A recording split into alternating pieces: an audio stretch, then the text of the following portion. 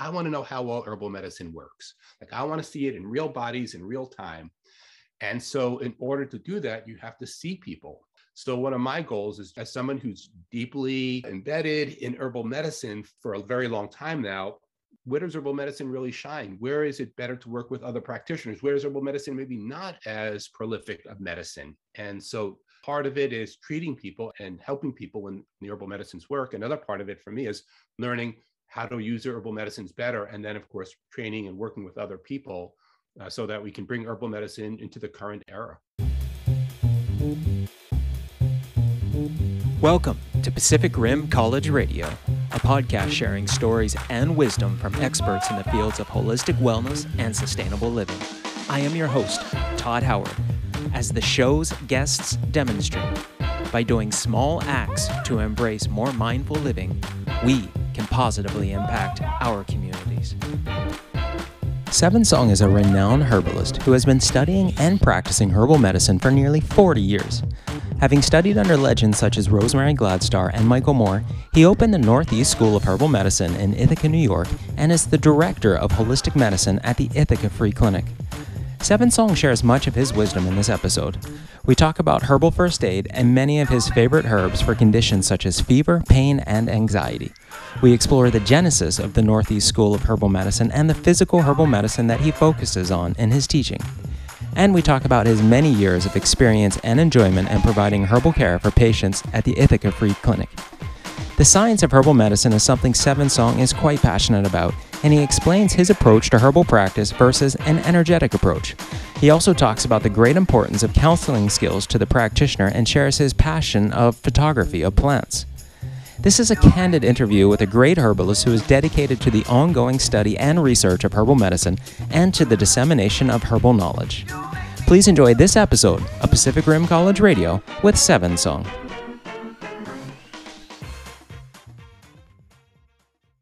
Seven Song, welcome to Pacific Rim College Radio. Thank you very much, Todd. It's great to have you here. A number of guests who recommended that I connect with you. I know your name has come up a number of times, so I'm really honored to have you here on the show, and I appreciate you being here. Thank you. Tell me a bit about your journeys with herbal medicine. Let's start with, you want to start with the education institution that you've created, and then go from there? Well, education institution. Woof. So I have been the director, and basically I started a school in 1994 called the Northeast School of Botanical Medicine. It's been where I live in Ithaca, New York, about 5 hours north of New York City for the past, since 1994. So, and being a teacher, of course, means learning a lot, in order to stay up with changes in herbal medicine, regular medicine, or conventional medicine. So that's been a big part of my life. I'm just starting to think about slowing it down, that I'm in my mid-60s. But I liked it, and it's been harder. Some of the classes have sometimes moved on to online, but I like teaching in person. I like making connections with students.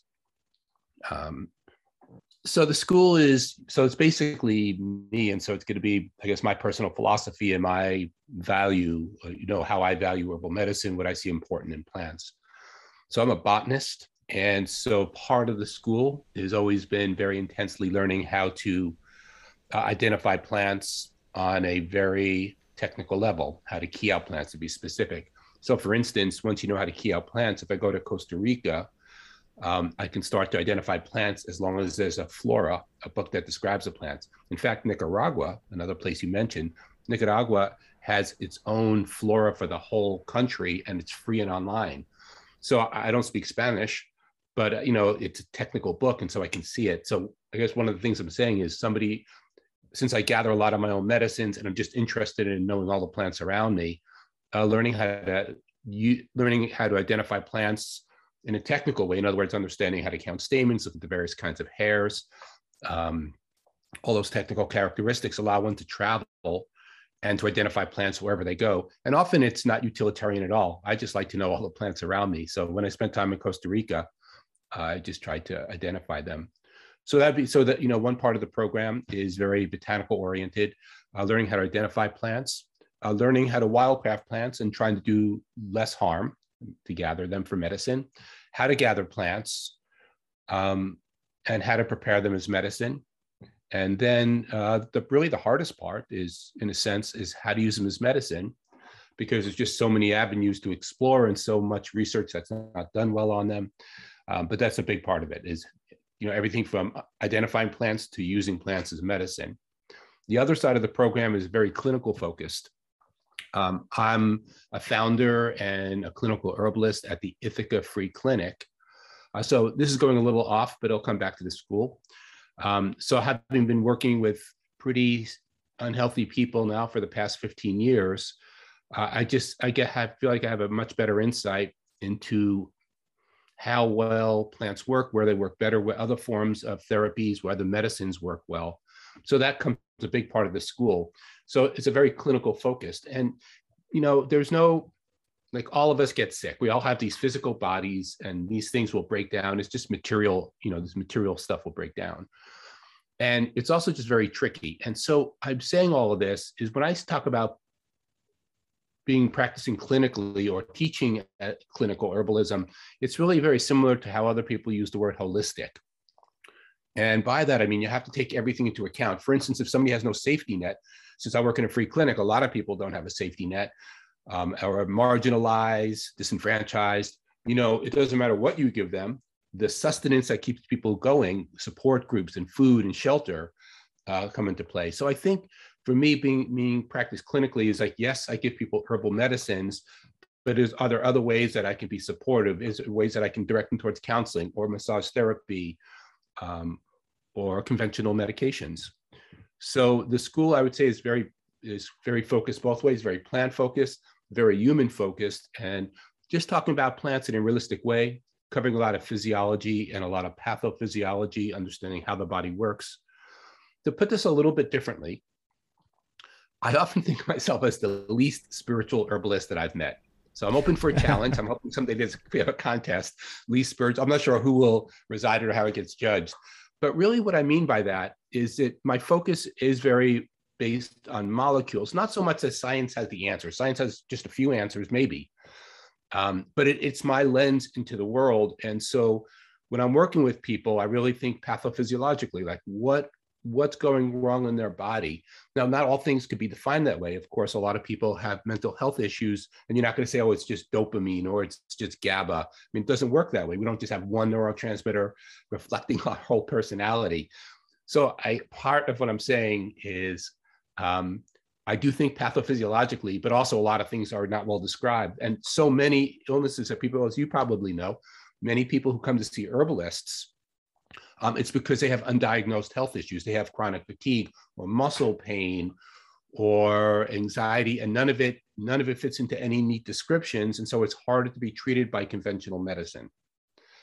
One more point that I'll let go. This is kind of a bigger picture of me, I think, as well as just describing the school, is that I'm awestruck by modern medicine. I think that conventional medicine, conventional drugs, pharmaceuticals play very important and very important role in people's lives and are often very necessary.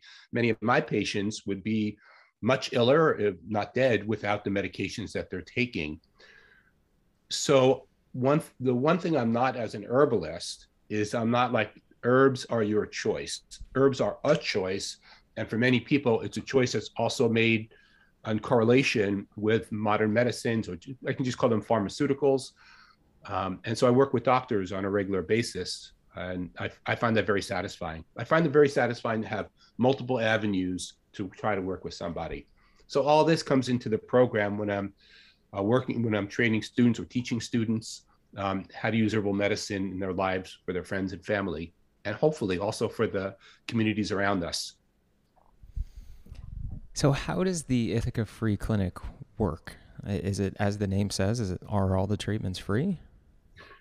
So the Ithaca Free Clinic, which we started, about 18 of us started. I'm the last person standing. I have to say really clearly, because often people think it's my clinic. It's absolutely not my clinic. If I stopped working there, they would lose like an herbalist, but the clinic would still be functional. So first, it's integrative. And so The clinic has medical doctors. It depends on what day you go there. We're not open all the time. We have medical doctors, nurse practitioners, massage therapists, sometimes chiropractors. Currently I'm the only herbalist, but often there are two. And so we have different modalities represented for people, and it's the individual's choice who they want to see.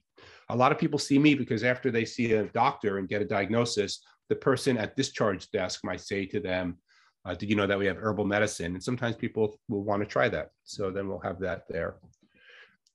It's free. It's entirely free. We don't have we don't have labs at the clinic. And so if we need to send out for labs, people have to pay for them. Sometimes we can get discounts. We're limited to how many medical professionals we have. So if somebody has to see a neurologist, maybe we can get a discount. So these are not the things I do. This is what the clinic coordinator does. But also, since I've been there since 2006, I've been giving out free herbal medicine the whole time. So basically, you can't see it. Well, you can't see it because it's audio, but behind me, there's just hundreds of bottles of tinctures and different medicines to provide people at the clinic for them as they come in, and for refills. And I guess the goal for me is just to make herbal medicine really accessible, right? How does that happen? But people don't have much money, and the way to do that is to make it free.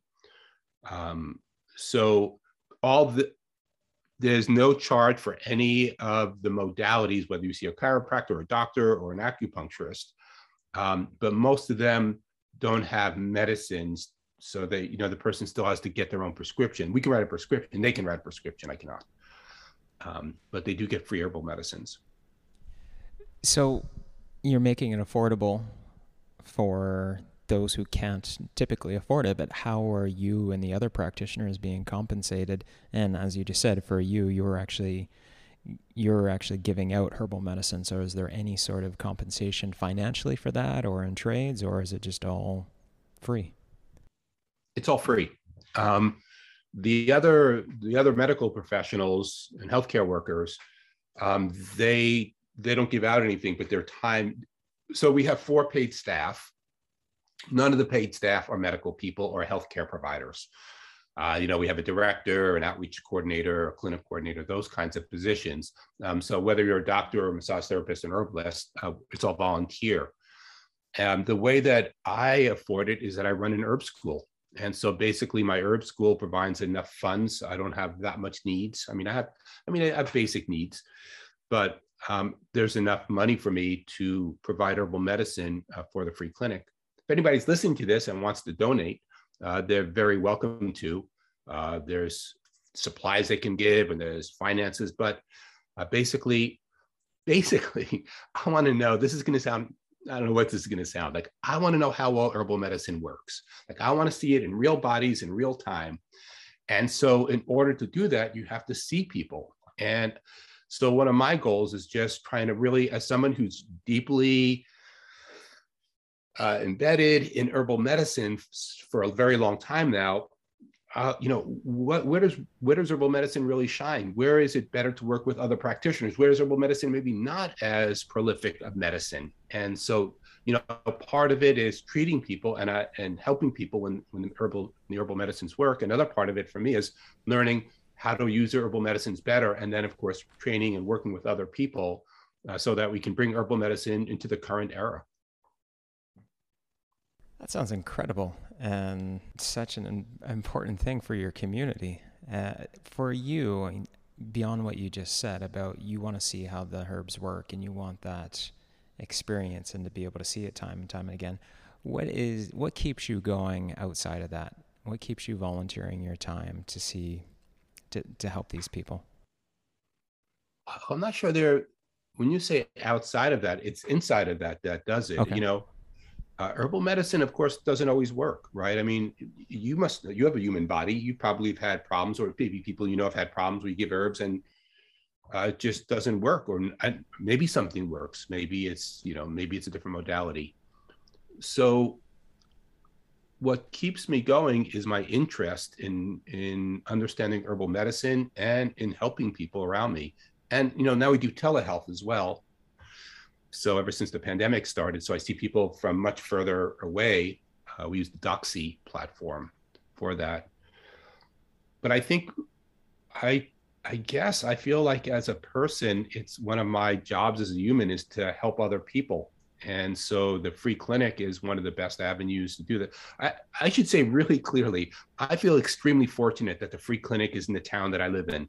There's very few free clinics in the US or Canada that offer mixed modality medicine for free. And, so this started in around 2004 when we started meeting, 2005.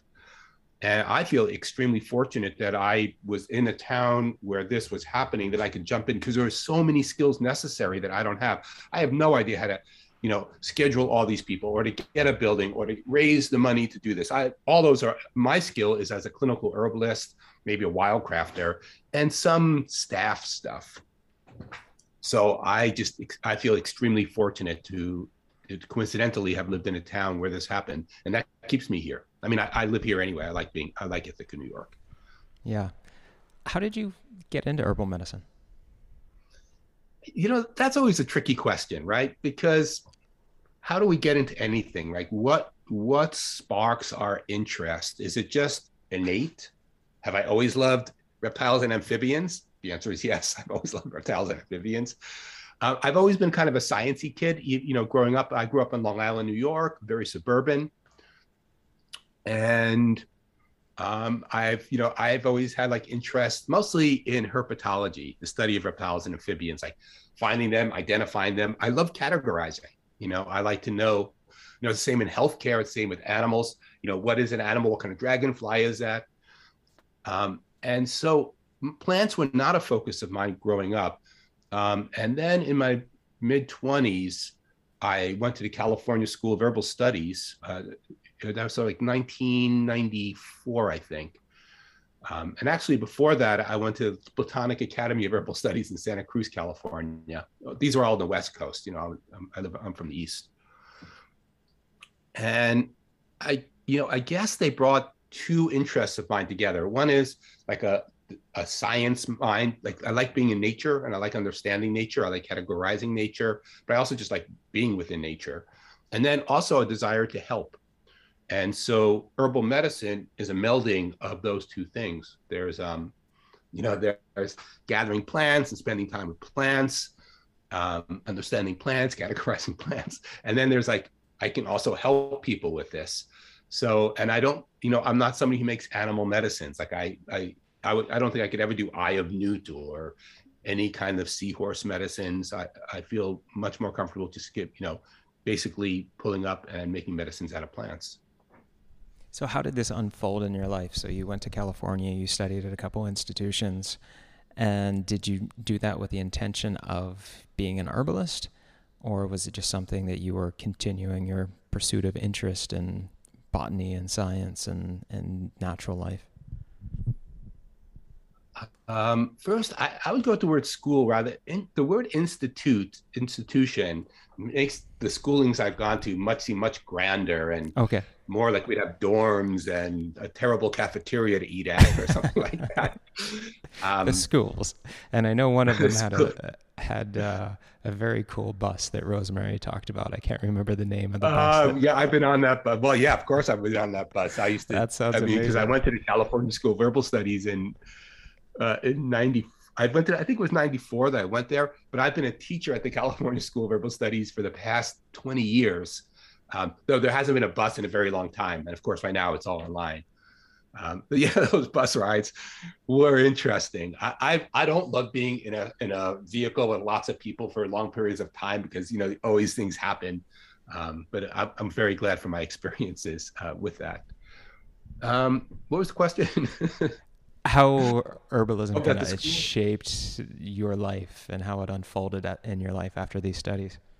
I don't, as somebody in my mid-20s, I wasn't very focused on, what am I going to do and how am I going to make money? I was very vagabondy, and herbal medicine, in the mid-90s, herbal medicine was definitely a fringe form of medicine. I mean, for me and the groups I'm with, for a lot of indigenous groups and a lot of other culturally intact groups, herbal medicine has never faltered. But from where I'm from, definitely not much, involved there.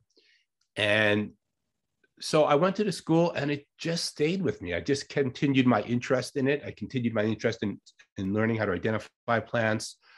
I started using it maybe a little haphazardly, which I think is kind of common for people just learning a healthcare skill. Hopefully it wasn't too terrible.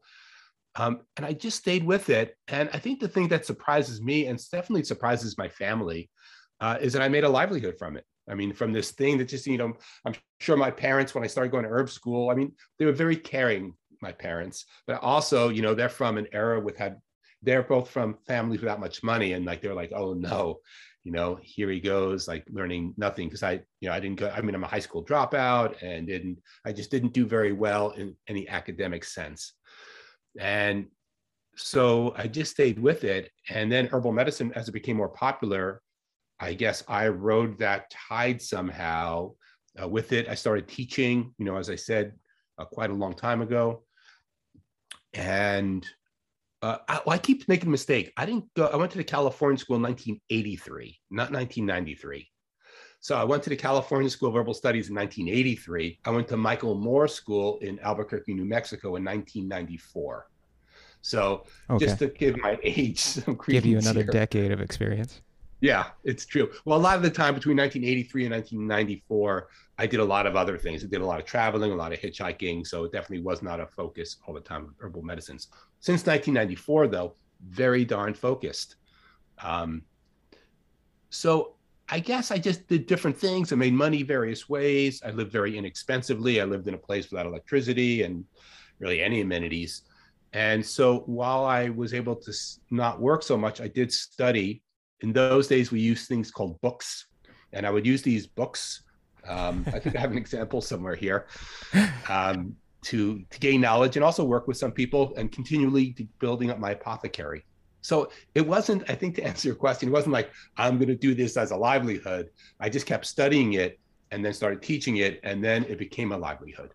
Was there anything else that came into the picture potentially along the way, or it sounds like maybe this was mostly the focus? I think mostly the focus. I mean, I've always had, as I've said, I have an interest in nature in general. If I'm out walking and I see insect or an animal, I pretty much always want to know what it is, and we'll try to figure it out. Not all insects, there's so many insects, but some of them. But other things happen. I started doing first aid events at a place called the Rainbow Gathering, where I still do it. So since 1980 something, I've been one of the main healthcare practitioners, if you can call it that, at this large free event called the Rainbow Gathering. And so I started developing a really strong interest in herbal medicine and first aid. In fact, in Costa Rica, I would go to the Envision Festival for a few years in a row, and we set up next to the medical station, we would set up a herbal first aid station. And once they realized that we were not bonkers, we started working together. So I think that also maintained an interest, like just seeing, because the thing about first aid is it's very immediate, right? When you work with someone with Lyme disease, like 3 months later, they feel good and you're like, maybe it's the herb. But when somebody has a really awful headache and the herbs work, it's fairly immediate. And for somebody who's very skeptical, such as myself, skepticism does much better when you have an immediate response and over again with certain things. So along the way, first aid became very important for me. And then when I started working at the clinic, I started getting much better at chronic healthcare because I see patients for, months, weeks, or years at a time. Hang on just 1 second. I realize I left my beverage in my office, so I'm just going to go grab that. I'll be right back. So while Todd's away, let me tell you some secrets about Todd. I met Todd while I was hitchhiking in Antarctica in 1954, and both of us found the elixir of youth when we were there. And so we've been drinking the elixir of youth ever since it. And Todd is actually hundreds of years old. You just can't really tell. Okay, can you hear me?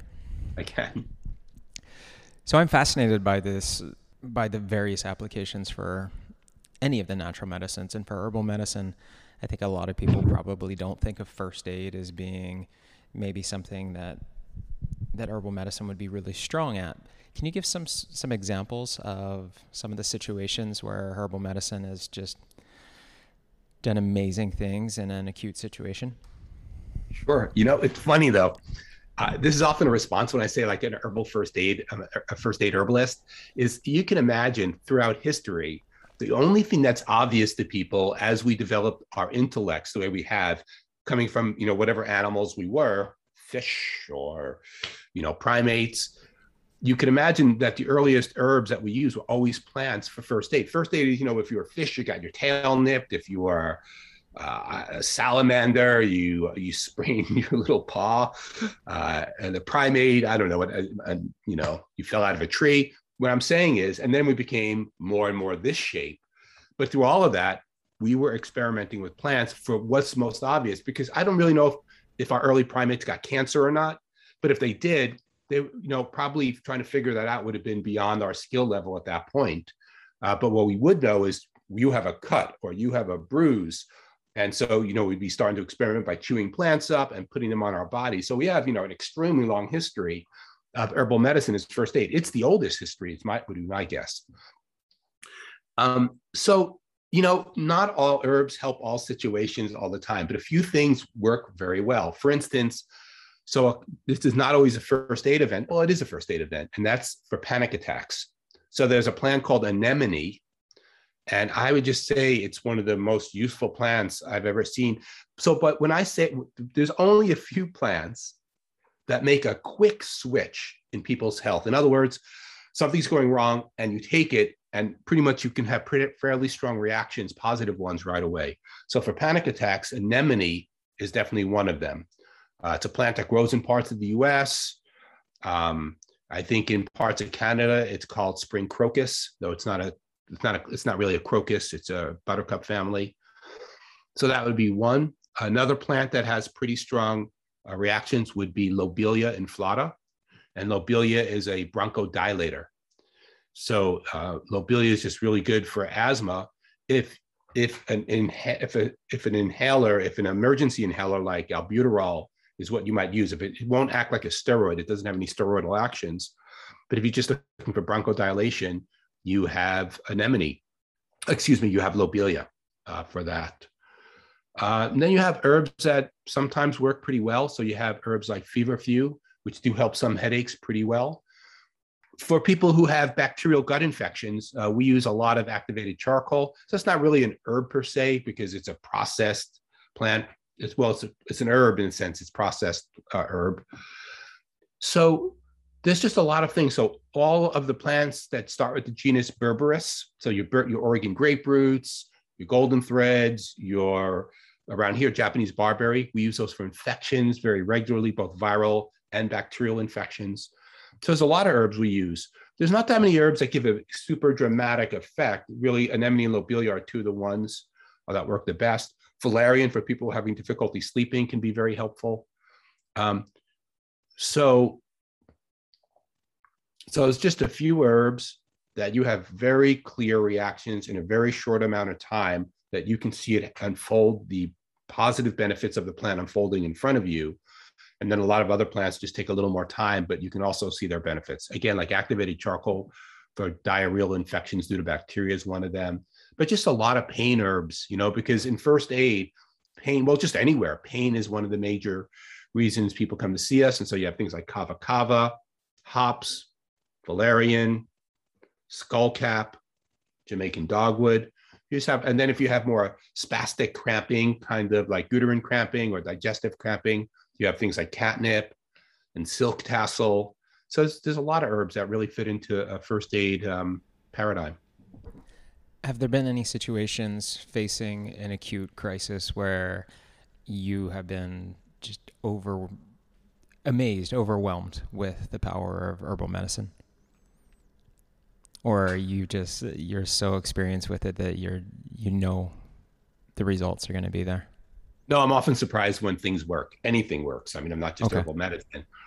I would have to say the thing that you get the quickest relief from is, again, Lobelia inflata, because somebody will come in and they're really not breathing well. They forgot their medications, and you give them half a dropper full. There's a few other stronger ones that I'd rather not discuss because I'm not sure people who don't have experience should use them.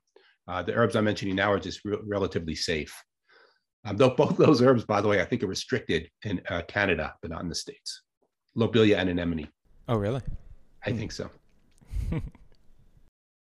Outside of the school and the herbal first aid and the clinic, I read that you're also very interested in photography when it comes to the plant world.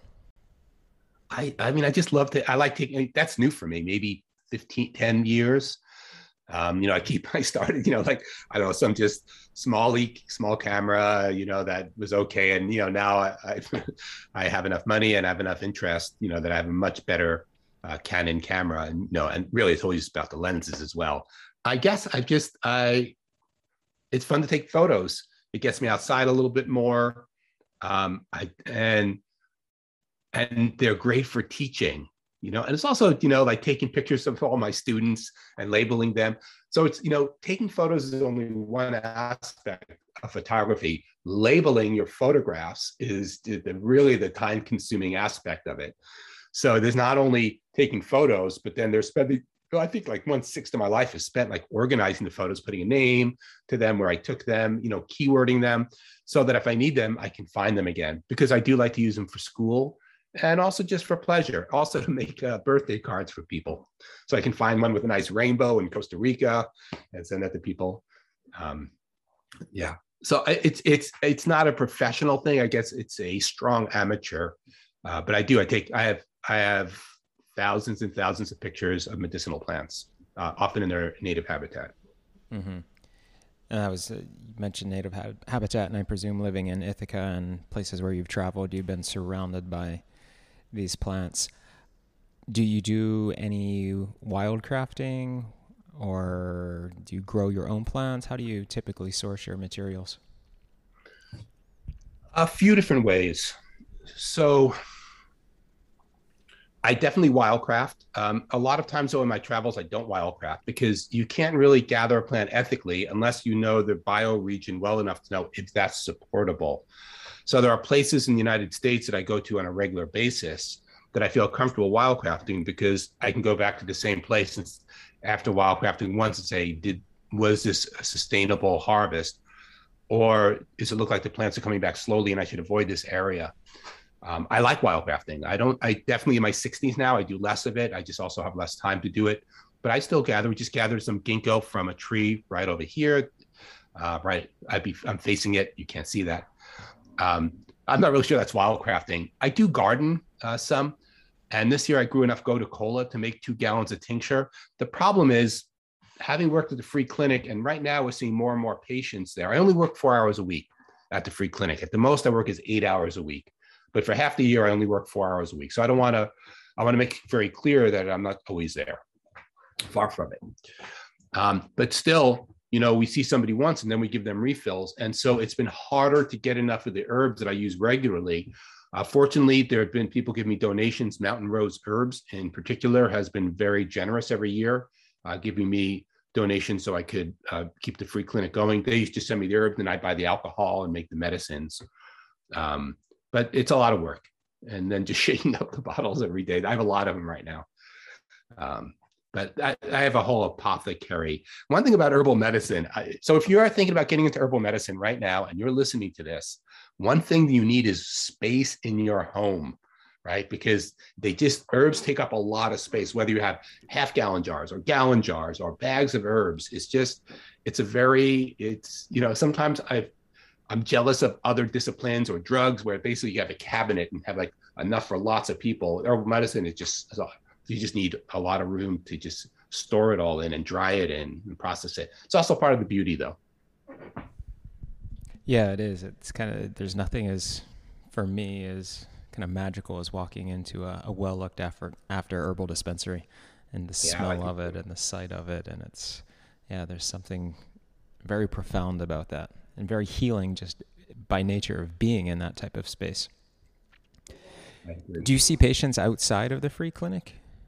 I see some, like we had a student clinic in the school, but really I try to channel everybody to the clinic. I have friends that get sick, so I studied herbal medicine to be helpful, right? As opposed to make a livelihood. And so I feel extremely fortunate that I'm making a livelihood as a teacher. So like last night, I saw an old friend, like somebody I knew from when I went to Michael Moore's. So that's 1994, and his partner is sick, and we did a call. And so, I don't send people medicine, so I don't want to be that part. But right over here, you can see a top, and other people, I just took notes and discussed their health care with them and made suggestions. So I do it. I try not to do it that often, just because it takes a lot of time. And then, and cataloging and writing notes, like I didn't for these folks because one of them is an herbalist, but there's just a lot, there's time spent talking to the person. Then there's time spent recording your notes and observations. So if you work with them again, but I do, but I really I rather see people in the clinic, whether it's telehealth or in person. And what's it like for the school? Do students come to Ithaca and study with you? And are there online studies? So that's just about to change next year. For most of the years of running the school, it's always been in person. Next year, I'm going to have the full-time program in person, meaning people will move to Ithaca from all over, from right now, from LA, and I just know somebody from LA coming here. And then they'll be here for at least 6 months. For the first time, I'm going to do the online program. I'm going to do my weekend program online. I'm frankly pretty mixed about it, but as I said, I'm in my mid 60s. I'm 63. And so I'm starting to think of the long term. And so I want to learn how to teach better online, because at one point I'm going to have less energy to devote to being an in-person teacher. They'll always probably do some.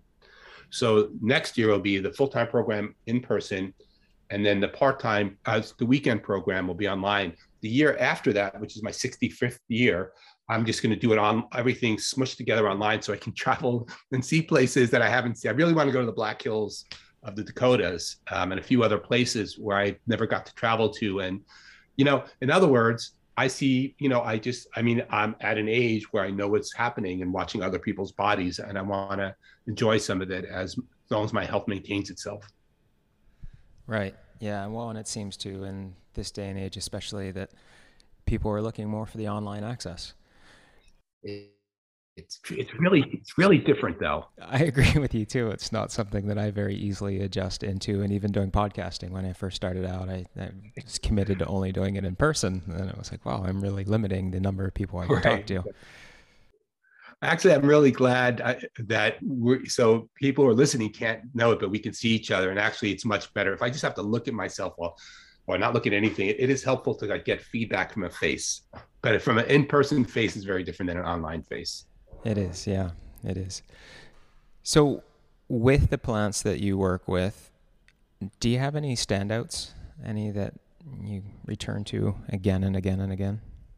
I kind of there's a lot of them, and then I'm always adding new ones. I mean, I think like a tried and true herb for so many health conditions that have to do with the belly and anxiety is chamomile. I mean, I'm just going to say one that's really common. These days, I'm using a lot of Ceanothus or redroot, not bloodroot, but redroot, Ceanothus americanus, for more infectious stuff, especially infections that maintain long, where you see swollen lymph nodes beyond the time that you would expect. Maybe even the lymph nodes themselves at this point are infected rather than just doing their job and swelling. I use a lot of berberis species. So I'm constantly using Japanese barberry and Oregon grape. Those two are the main. I use a lot of yarrow for infections. I use a lot of myrrh for infections, both internally and externally. What else do I use? I use a lot of anti-inflammatories because so many chronic healthcare problems have inflammation as a backdrop. So lots of black birch, lots of willow, lots of licorice. Those are some. And then, then there's the whole mental health list, right? And so then you have everything from Damiana, wild oats, tulsi, rose, blue vervain, kava. There's just a lot of things because anxiety is very prevalent currently. I think it's always been prevalent, but certainly people are willing to talk about it now. So, and with some of these herbs that are known as being an excellent for, let's say, treating anxiety, have you ever noticed that an herb that grows more locally to where you're treating has different effects than an herb that maybe you're sourcing from India? No, I don't see Oh, that at all. okay. I don't have I don't have what's the word, a macro view. Maybe it is macro. No, I'd rather I like to gather my own plants wherever they grow because I get satisfaction from that. But I don't feel like local herbs help local people. Also, I mean, like I'm a Russian Jew, right? So I mean, what herbs fit Russian Jewish physiology that's lived in the United States for this? I'm now my second generation of Russian Jews, and so. But even without that, I work with different communities of people, and I just think whatever herbs work, and whatever herbs you have available, of course. Right. And so for you, with your mid 60s approaching, where you want to take more time to travel, are those travels going to, in your vision, be somewhat plant related, or are you just exploring to explore? Well, it always becomes plant related, right? I mean, if so, some of them are very plant related. Like so, the Black Hills of the Dakotas have a lot of endemics, meaning the plants that grow there that don't grow anywhere else. Again, none of this is wildcrafting. This is just observation. So there are places, but what'll happen is like I'm going to be teaching in LA also in 2023. And so LA itself, well, LA is a lot of interesting plants, right? Because it's whatever that, deserty, watery climate that is just really warm. But then, if I'm visiting friends there, I'm certainly going to get out into the mountains around there and look at plants. So I guess it's not so much, I don't really think what has interesting plants. It's more like, where am I interested? And then I'll start finding floras or technical plant books for that area. And so I think that's more how it works for me. So, with everything that's out there in the plant world and the herbal world, what do you suggest? Where do you suggest people start, or what they look for in studying herbal medicine? So there's a few things that I think are really important for people learning to study herbal medicine.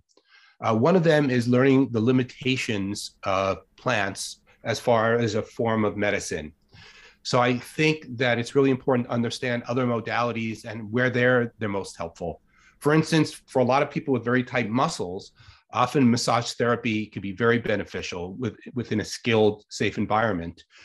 There are many times in knowing that the person might need pharmaceuticals and where the limit of herbal medicine is and where the point of maybe the pharmaceuticals. And so that gets more difficult because you have to be working with doctors. But again, just understanding that there are many forms of modalities out there and herbal medicine is just one. The other way to say that is herbalists are just another form of healthcare practitioner. And so we should understand like what a lot of other healthcare practitioners practice or hopefully practice. So that means knowing other forms of modalities. The other thing is really important is having good counseling skills. I would say, I'm making a number up, but I would say half of a consultation, half of people getting better, like a part of it is the process of talking to them during the consultation, like making sure the person feels safe and welcome and heard brings a lot of relief to people because it's something, so as I've said, I think modern medicine offers a lot. One thing that modern medicine doesn't offer very well is personalization of the experience. And modern medicine, this is not true with everybody, is often depersonalized. And so I think if we have good counseling skills as herbalists and help people feel heard, there's a whole sense of relief, like, oh, finally somebody is listening to me. And then also offering them herbal medicines. But the whole plethora of different counseling skills I think is just really important to practice as an herbalist. I think that understanding how the human body works is very important. I think when somebody comes in, they say they have a healthcare problem, and understanding what the underlying problem associated with that, what the pathophysiology is of the physiology. So knowing how the body works in best of times and knowing when things go wrong, what the disease is doing into their body. So I know many people practice an energetic form of herbal medicine or just an energetic form of medicine. For me, I don't practice an energetic form of medicine. I practice a pathophysiological or a physical form of medicine. And so I find it brings my patients a lot of relief if I understand what their diagnosis is and often why they were prescribed certain pharmaceuticals. So part of all of this rant of mine here is I just really think that herbalists can be a really good bridge between modern medicine or whatever we want to call conventional medicine and herbal medicine. And people also feel more heard if you understand the background to them. So to put that, there's the obvious things that is helpful to know. It's helpful to know how plants work, which plants work where, but also limitations, counseling skills, being a bridge with the modern medical world, learning good counseling skills. I really think that, it's basically we as people, what we have to offer, what I have to offer is Sevensong to people. And then a big part of that is the herbal training that I have and the skills I have there, but trying to broaden those skills out and understanding what other things offer so I can make positive recommendations. And with that, I just think it's really important to understand people's safety and confidence, like those things, keeping things confidential. If there's other ways to work on helping somebody be a little safer in their life, whatever that means, housing or food. So I think that we have a very positive role to play in helping people when we can. Well said. And it brings to mind the interpersonal journey that herbal medicine often is, especially for humans. It may not be the same case for animals who seem to self-medicate by grazing for the plants that are going to fix their upset stomach. But humans, it's very often been in a ceremony or in a group sort of session, whether that's plant medicine ceremonies with shamans or getting treatment in the Ithaca Free Clinic. There seems to always be a community around healing and herbal medicine. And so I really resonate, especially with when you're talking about the counseling skills, because building patient rapport is so important, because the patient also needs to feel heard and it helps if they have some confidence that the plants are actually going to help them, rather than going into thinking this is a waste of time and I don't like this guy and I don't like what he's giving me, but I'm going to just take it anyway. And so there's so much extra benefit that can be given to your patients by being able to connect with them. And although you may not be practicing energetic herbalism, by connecting with your patients, I would argue that you are practicing energetic medicine. I would argue back. The least spiritual herbalist. So, and why is that? Would you say you don't think there's an energetic exchange? Well, the word energetic is as plastic, as malleable as you want it to be, right? I mean, so yeah. It's a big topic. I guess I hear other people use the word in an avenue that I don't use it. Right. So like hot or cold and so, do I think that personal interaction matters? Absolutely. I think it matters. I mean, that's having a school that's online and having a school that's in person. Talk about interpersonal differences, when students meet each other, there's just so much rapport built up. But anyway, it's just me. I just avoid this word energetic. It's also very cliche, and yeah, it's probably arguably quite overused and not very well understood. But I do think there is certainly benefit to be had by both parties in any sort of healthy communication and interaction. I agree. Yeah, communication. Yeah. So where can people and potential students learn more about your school, and where can people learn more about maybe getting treatment from you? So the school is pretty easy. So my name is Sevensong, number 7, SONG. And if you type that in, Sevensong, the school comes right up. It's the Northeast School of Botanical Medicine. So if you like cynical, sarcastic herbal medicine, that's the place. But very practical and clinical, this might be a good school for you. No, when you say cynical, everybody. When you say cynical, what do you mean by that? Is that the skeptic in you? Yeah, maybe skeptic is, no, it's cynical. I mean, so nobody here has heard it, but when Todd first said, what's one of the first questions I should ask, I said is, why do human beings not make this planet a better place rather than often a worse place with more pollution and all that? So there's the cynicism, like how people treat each other in the political realm. And why we continue to elect people. So I don't need to go into this, but that's where my cynicism doesn't really carry too far onto nature.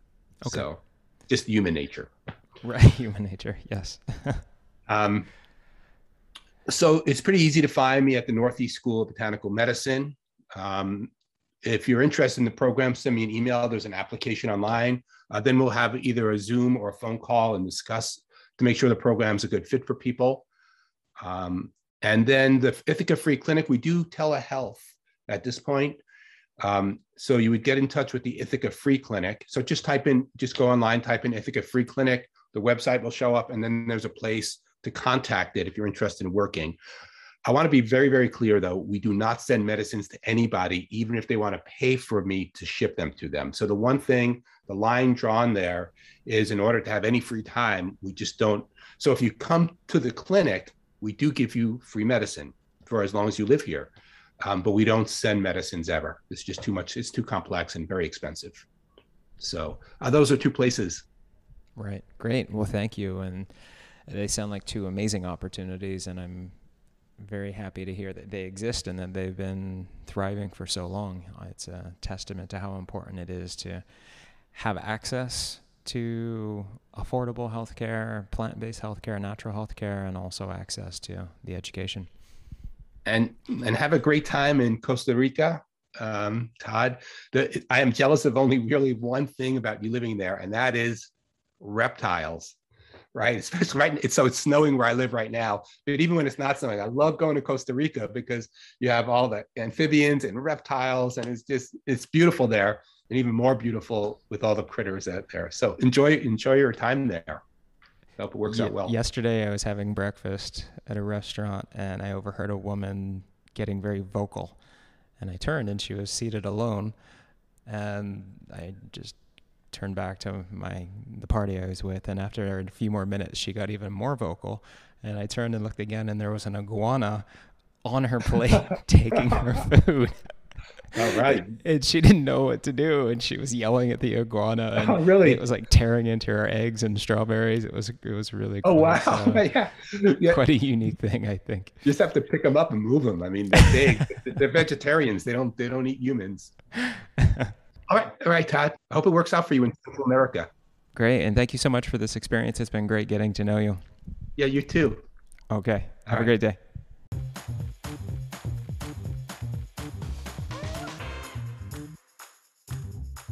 Thanks for listening to this episode of Pacific Rim College Radio with Sevensong. To learn more about Sevensong, the Northeast School of Herbal Medicine, and the Ithaca Free Clinic, visit sevensong.com. That's the number 7, SONG.com. If you are interested in studying Western Herbal Medicine, the School of Western Herbal Medicine at Pacific Rim College offers world-renowned programs, including world's only study options combining Western Herbal Medicine with acupuncture and holistic nutrition. Visit pacificrimcollege.com to learn more.